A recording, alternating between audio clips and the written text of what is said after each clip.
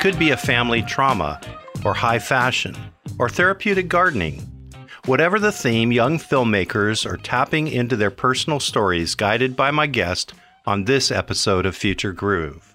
Documentarian Barbarella Focos nurtures aspiring creatives in high schools as they learn to create with confidence and consider careers in the entertainment industry. They're telling stories visually by establishing a unique point of view and exploring narrative techniques, and then sharing their work with family and friends, all at Hollywood's doorstep. I'm John Harris, and welcome to this episode of Future Groove.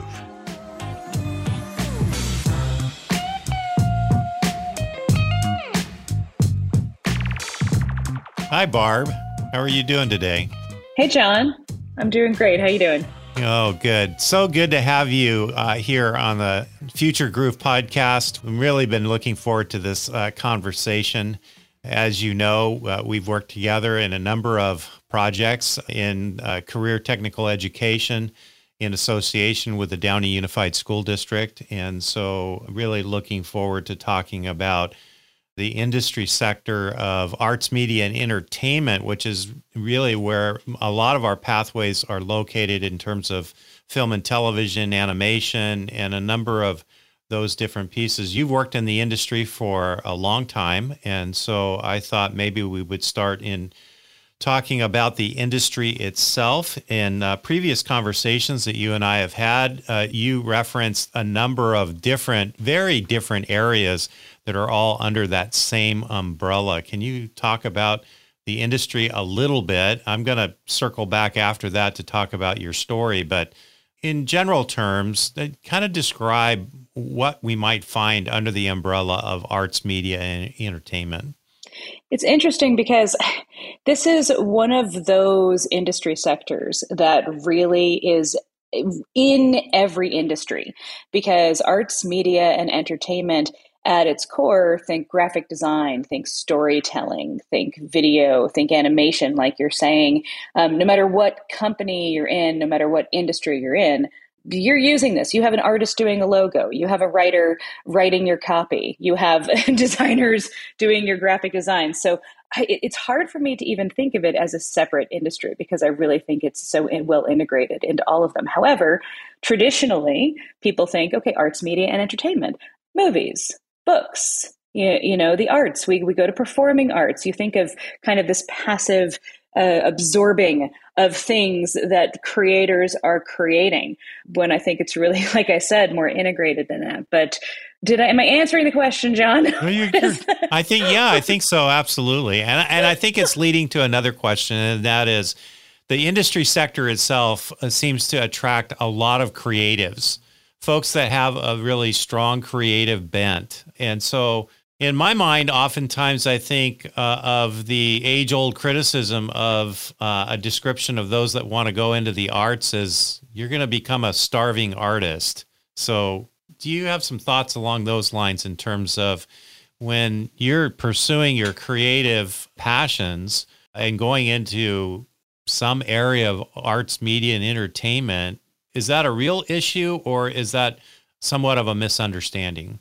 I think it can be a real issue if you are wanting to create something that there's very little interest in. If you're, so if you're like, I just want to write books about mermaids, and it is a very narrow thing, and like, who's interested in that? But if you're a creative person and you're just looking to be creative, things like, I have a friend who's an illustrator, and she just wanted to do her art, and just selling her individual paintings was very difficult because you need to find the right buyer for your kind of artwork. However, as a logo designer, and as a person doing art for companies who have a very specific need they're trying to fill, she makes very good money. So she can do these personal kind of communications to the world through her own paintings and her artwork, yet also make a very good living by helping other people interpret their ideas. For example, we talked about this. Think Nike, think Google, think every logo you've ever seen, right? She's doing that kind of stuff, these campaigns for major companies, where they're trying to visually communicate something, and it needs a person who can think creatively to do that. In looking at your work and the things that you have been involved in over the past handful of years, it's obvious to me that you have found your groove in an arts related sector as a documentary filmmaker. Do you regard yourself as that's your primary, if there were labels, that's your primary role or your primary passion in arts, media, entertainment, documentary filmmaking? Or is it broader than that? Yeah, it's funny you asked that because I was looking for it now. I used to say, when people say, "What do you do for a living? What do you do?" I have so many different things I do that my business card was actually a book. It said Barbarella Abridged, and it was a tiny book designed for me by my friend, the artist, designer, logo maker, and that every page was something different. It said writer, it said commentator, it said culturalist, it said producer, because I did so many things I couldn't sum myself up under one title. However, now if somebody says, "What do you do?" kind of in general for a living, I usually say writer and filmmaker, or yes, just documentary filmmaker, which does encompass a lot of it. Long answer to a short question. No, I'm looking for long answers here. I'm really interested in your story. Like, where did you begin this? I'm assuming that it wasn't a straight line in pursuing where you are right now. And I don't want to use the word meandering, but that lack of a straight line directly to what you're doing right now, I'm really interested in knowing what that looked like, because I think possibly that may be much, much more common than deciding in your young years, I want to do this, and then it's just a straight beeline to that particular collection of work. The metaphor I like to use is we're raindrops on a window pane. We don't get a lot of rain in Southern California, but I've seen it happen before. And, just like a raindrop falling down, you bounce off of another drop. You might join with it for a little bit and then fall that way and fall this way. I think that most people, their career trajectory is sort of more like that. When I talk to youth now and they're just like, what's the right path to get on? What do I have to do now to be successful later?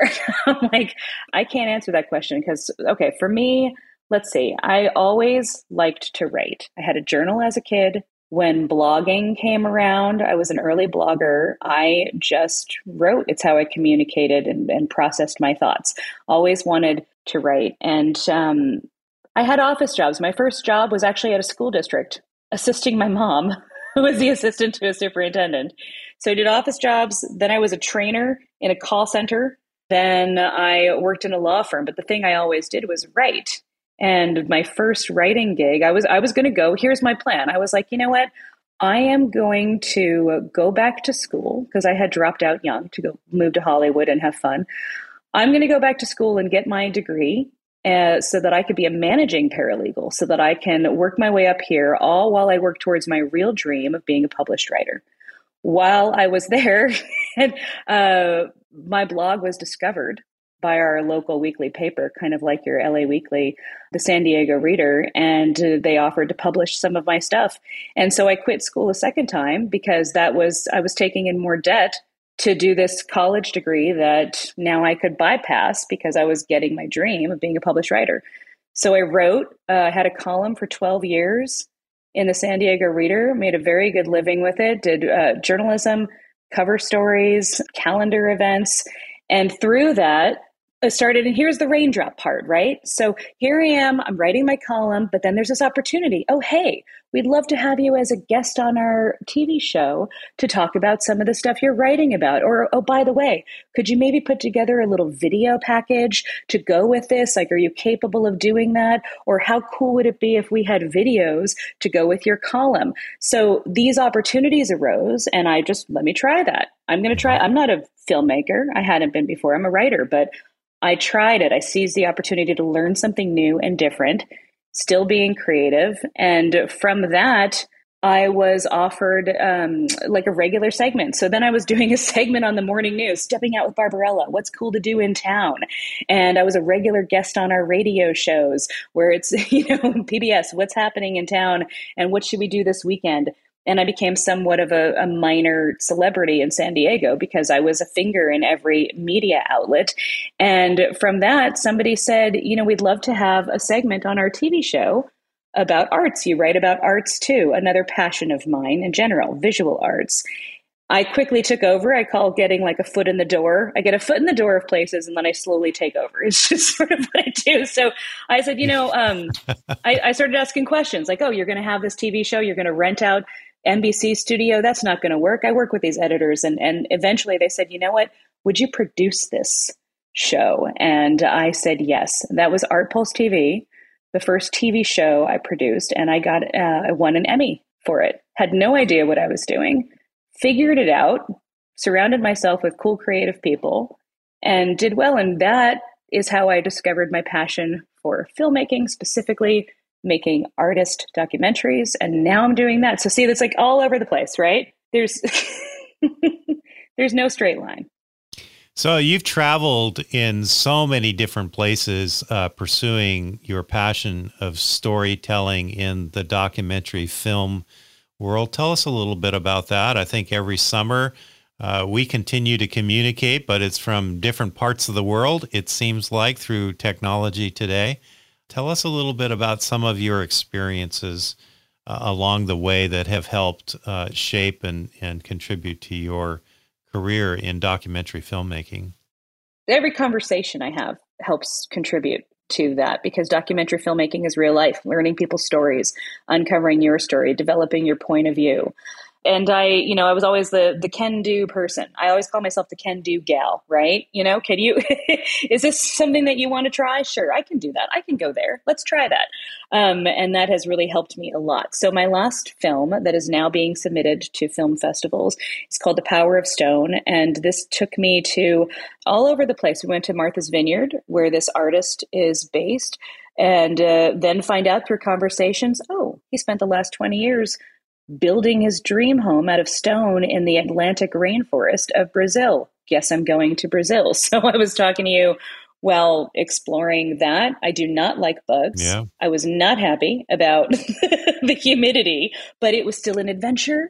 And there's something my friends call post-Brazil Barb, who's a little more chill and a little less freaked out by bugs because it was just an onslaught.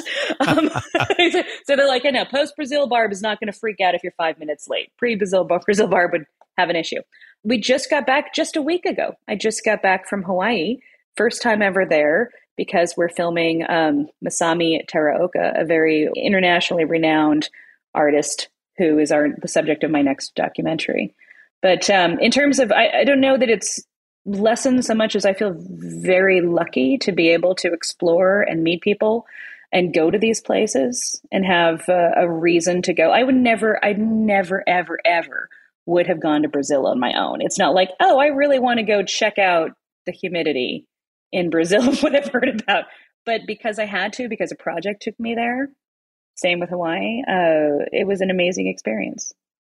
In my question about the story, tell me a little bit about the importance of storytelling in the work that you're doing. And I think in a previous conversation, you said that one really important question that you ask in this particular space that you're creating is, why should people care? Maybe help me understand that a little bit more about this, the art of storytelling and connecting with people caring about that story. Yeah, for sure. That, and again, story is in everything we do. We are our stories, connecting to people, trying to make your case. Anytime you want somebody else to do a thing, you have to tell a compelling story. So where you're getting the why do people care? And in my media life, I also did a lot of coaching on public relations, PR, and I had a PR workshop. And the first thing I asked people is why should anybody care? Here you are, you have, whether it's you have an art show or you have a story or you have something that happened to you that you want the news people to talk about your thing. Why do viewers care? Meaning, how does it affect them? Is it urgent? Is it interesting? Are they learning something new? Because story ultimately is about connecting to people. And the best way to connect to anybody is to try putting yourself in their shoes. And I would get emails all the time. People would pitch to me. I get hundreds of emails a day as somebody who had access to media outlets. And my biggest pet peeve was when they said, I would love it if you would feature me, or I'm doing this thing and you should tell your readers or your viewers about. And my first question is, why? You should start with that. Like, this is important for every person in Downey to hear, or every Californian needs to know this because, why is it important? So I think that's what we're getting at in terms of the why should people care? And I would say, how does this affect me? Why should I care? And if they couldn't answer that, then they weren't ready to tell their story.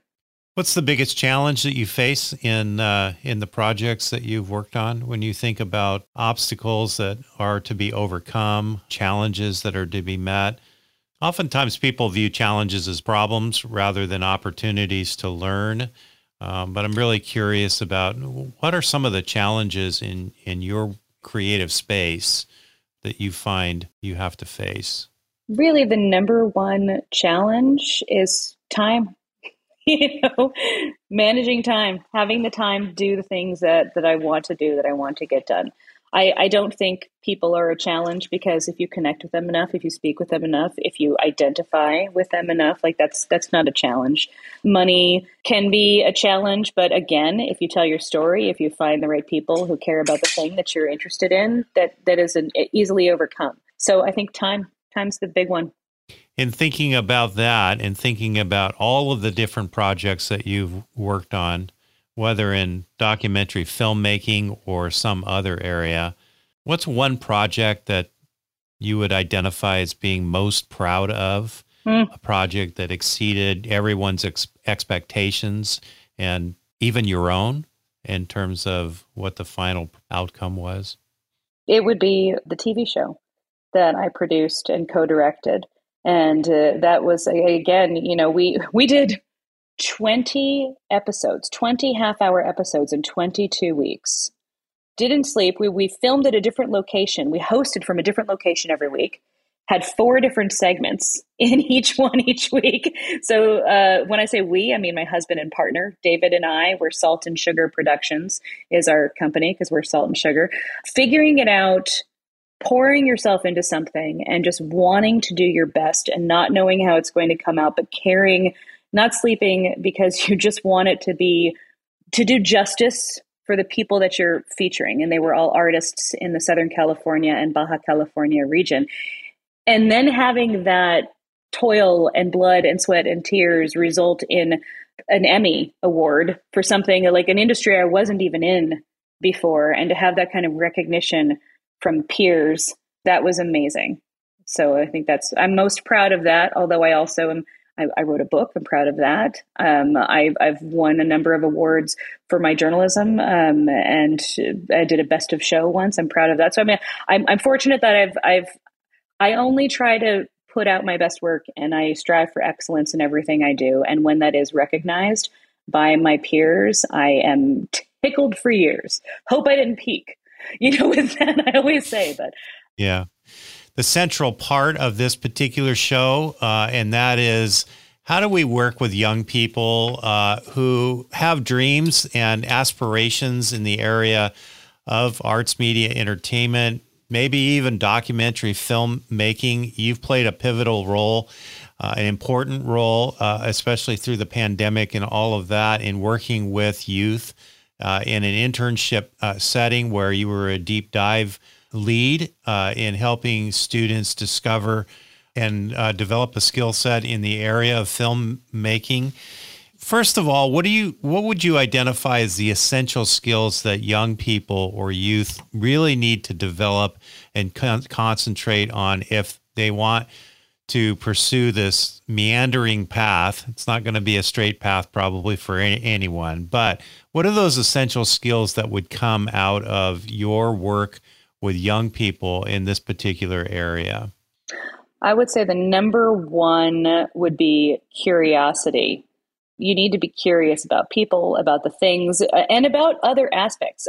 It surprises me in some areas of the industry, especially kind of in Hollywood, where you have people who, I'm the person who operates this camera, and I'm the person who does that microphone. The people who kind of transcend that and learn more are the ones who want to know the big picture. That's great that I'm doing my little piece over here, but how does it fit in? And how do you do what you do? And can I try that? So I would say curiosity would be the number one you weren't really saying skill, you were saying. Well, we're hoping that students will develop a skill set that they can then take into the work sphere. And so I think you've hit at that in terms of what are some of those skills that they need to develop, essential skills in order to be successful here and maybe anywhere else.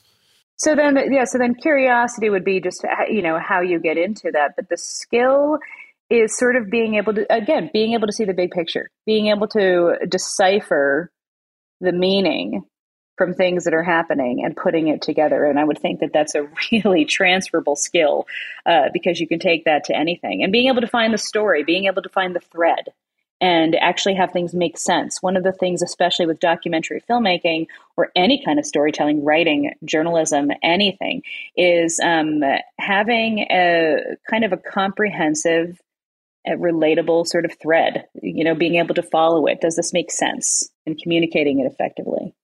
I'm going to ask a question that really focuses in on oftentimes what people look at when they're looking at particular industry sectors, and that is the role of technology. What are some of the advances and maybe benefits of where we are in technology today? And what are the limits to that, to how much should we rely on the advances in technology? My daughter oftentimes says, it's not the hat, it's the magician in terms of, the tools of the trade. You need the hat, but, right? I think that's what I'm getting at. No, for sure. And actually there's a famous quote. I don't know who it is. My husband quotes it a lot. He's a photographic artist. And when people ask what camera he uses, he's like, people don't ask painters what brush they use. It's just a tool, right? To get what I want. The ultimate thing is, what do I see? And what is the best tool available to me at that time to capture that and communicate that message in the way that I want to communicate it. So in terms of technology, it's better than it's ever been. I mean, I mentor youth and I have my docklings, as you know, when I'm doing that for the documentary filmmaking, when I teach them, I call them my docklings. And all they need is a phone with a camera. The technology is incredible. I have actually incorporated footage I've captured using my phone camera into our films, and you wouldn't be able to tell what's, with the good cameras. When I say good, I mean they have a lot more bells and whistles. It's just a matter of what are you capturing? What are you saying with what you're capturing? And the same with writing. So, all you need is a pencil and a pen, although there are great programs that you can use, but really it all starts in your head. So if you can conceive of it, and if you can start, giving shape to it, whether with words or imagery, the tools exist to help you capture and convey it. And I don't think there's any kind of hindrance. I don't think there's anything like, I taught myself Final Cut Pro. It's super user friendly. Okay. Like I did not do any schooling for filmmaking. And, all of it, I'm an autodidact to the core. No offense to the academic world, but there's part of that. Those lessons are available. Things like open resource, that make them available to people like me who can just find information and, absorb it and execute. So I don't think there's any obstacles for technology, not today. Can you tell us a little bit, and maybe even a story format, about some of the students that you've worked with, where they started, how they learned, what your approach to learning was in working with them, and then what the ultimate result was, and maybe the reaction that they had to what they discovered that they could do in the process? I'm going to start by saying I don't have children. And aside from my, before my nieflings came up, I have 6 nieflings. I did not have a lot of direct interaction. I'm not a teacher with youth. I was not really involved in that, and it has been one of the most rewarding experiences of my life to be able to have the opportunity through the internship program there at Downey to get to work with these young people. Okay, so a typical dockling, all right? Because not all of them were choosing documentary film. They didn't know what it was about. They have an opportunity for an internship. They're going to go check it out. Maybe they get assigned to me. And across the board, they think they don't have anything to say. They don't feel creative. I hear that a lot on the front end. The first, well, I don't really know what I would say. I don't have any ideas. I don't know. I don't feel comfortable. I can't film. I can't do this. And the way I approach that is just by asking questions and giving examples. Like, what's something that you're really into? What's something what's a hobby? What's this? What do you read about? What catches your attention? And inevitably, we come to something that they're curious about, that they're excited about, that they start talking about. And that is what we focus on. And I say, you know what? Tell a story about that. Whether you're interviewing a family member because you want to know what it was like for them to have immigrated to the United States, which I worked with a number of youth who that was their situation, or some were very personal, like I lost a sibling, and this was their opportunity to sort of sit down with family members and interview them and ask questions that they would never ask in any other circumstance. So they got to understand their family members better. Some just fall after a passion. I really want to know about fashion. What's the history of the heel? I'm going to look that up. So through that, I help them hone their story or their perspective and uncover more information about the thing that they're interested in. And then in terms of trying to put that into a story, it's like, okay, what is it you're trying to say with this? Really what we're trying to find out is, what is your unique point of view? Where is this coming from? And like, what's interesting to you about this? And I help them kind of form that into a narrative.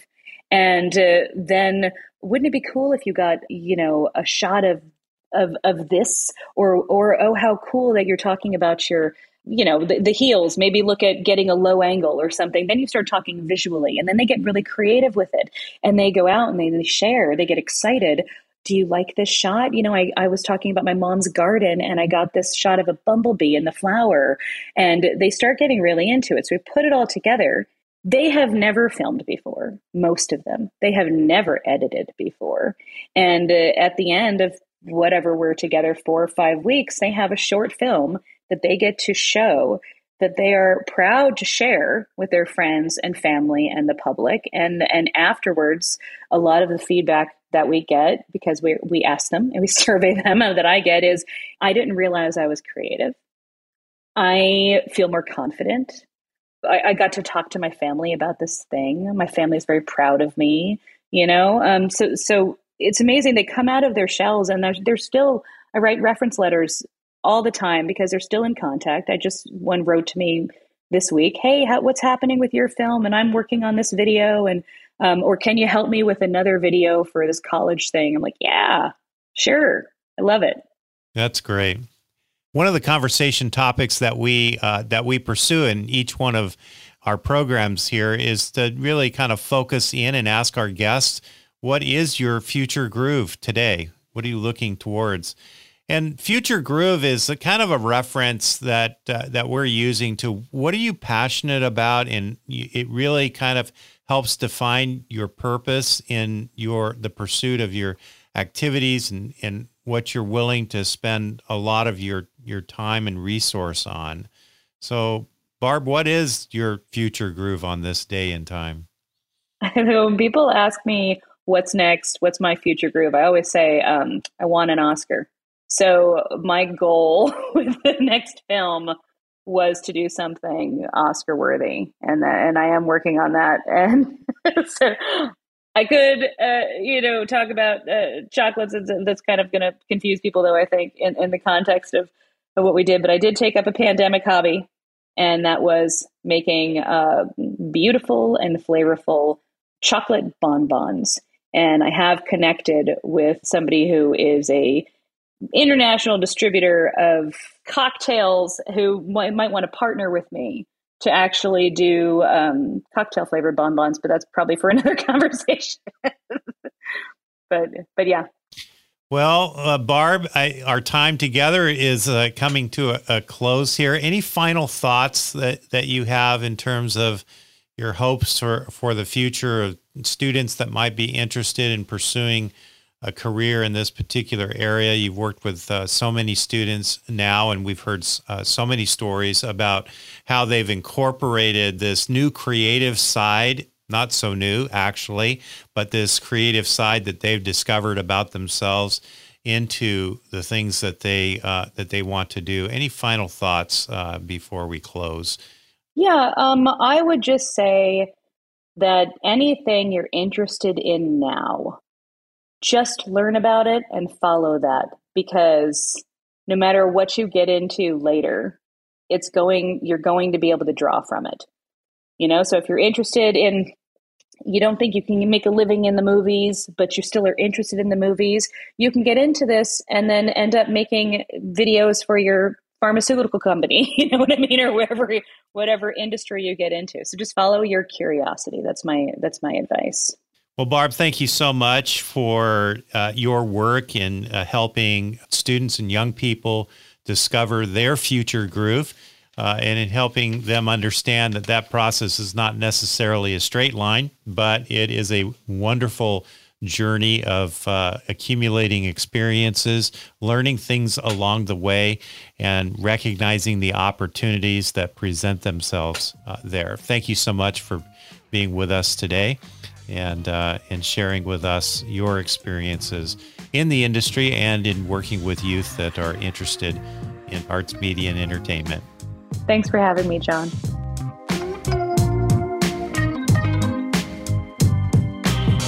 Thank you for joining us today on the Future Groove podcast. You can find the show notes for this and other episodes on the Future Groove website by connecting to futuregroove.com. You'll also find links to organizations and resources referenced in today's conversation. You can contact us through the website or by emailing us. Our email address is john@futuregroove.com.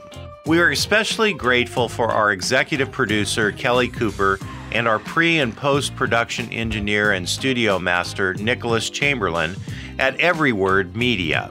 Until next time, I'm John Harris, wishing you all the best in finding your future groove.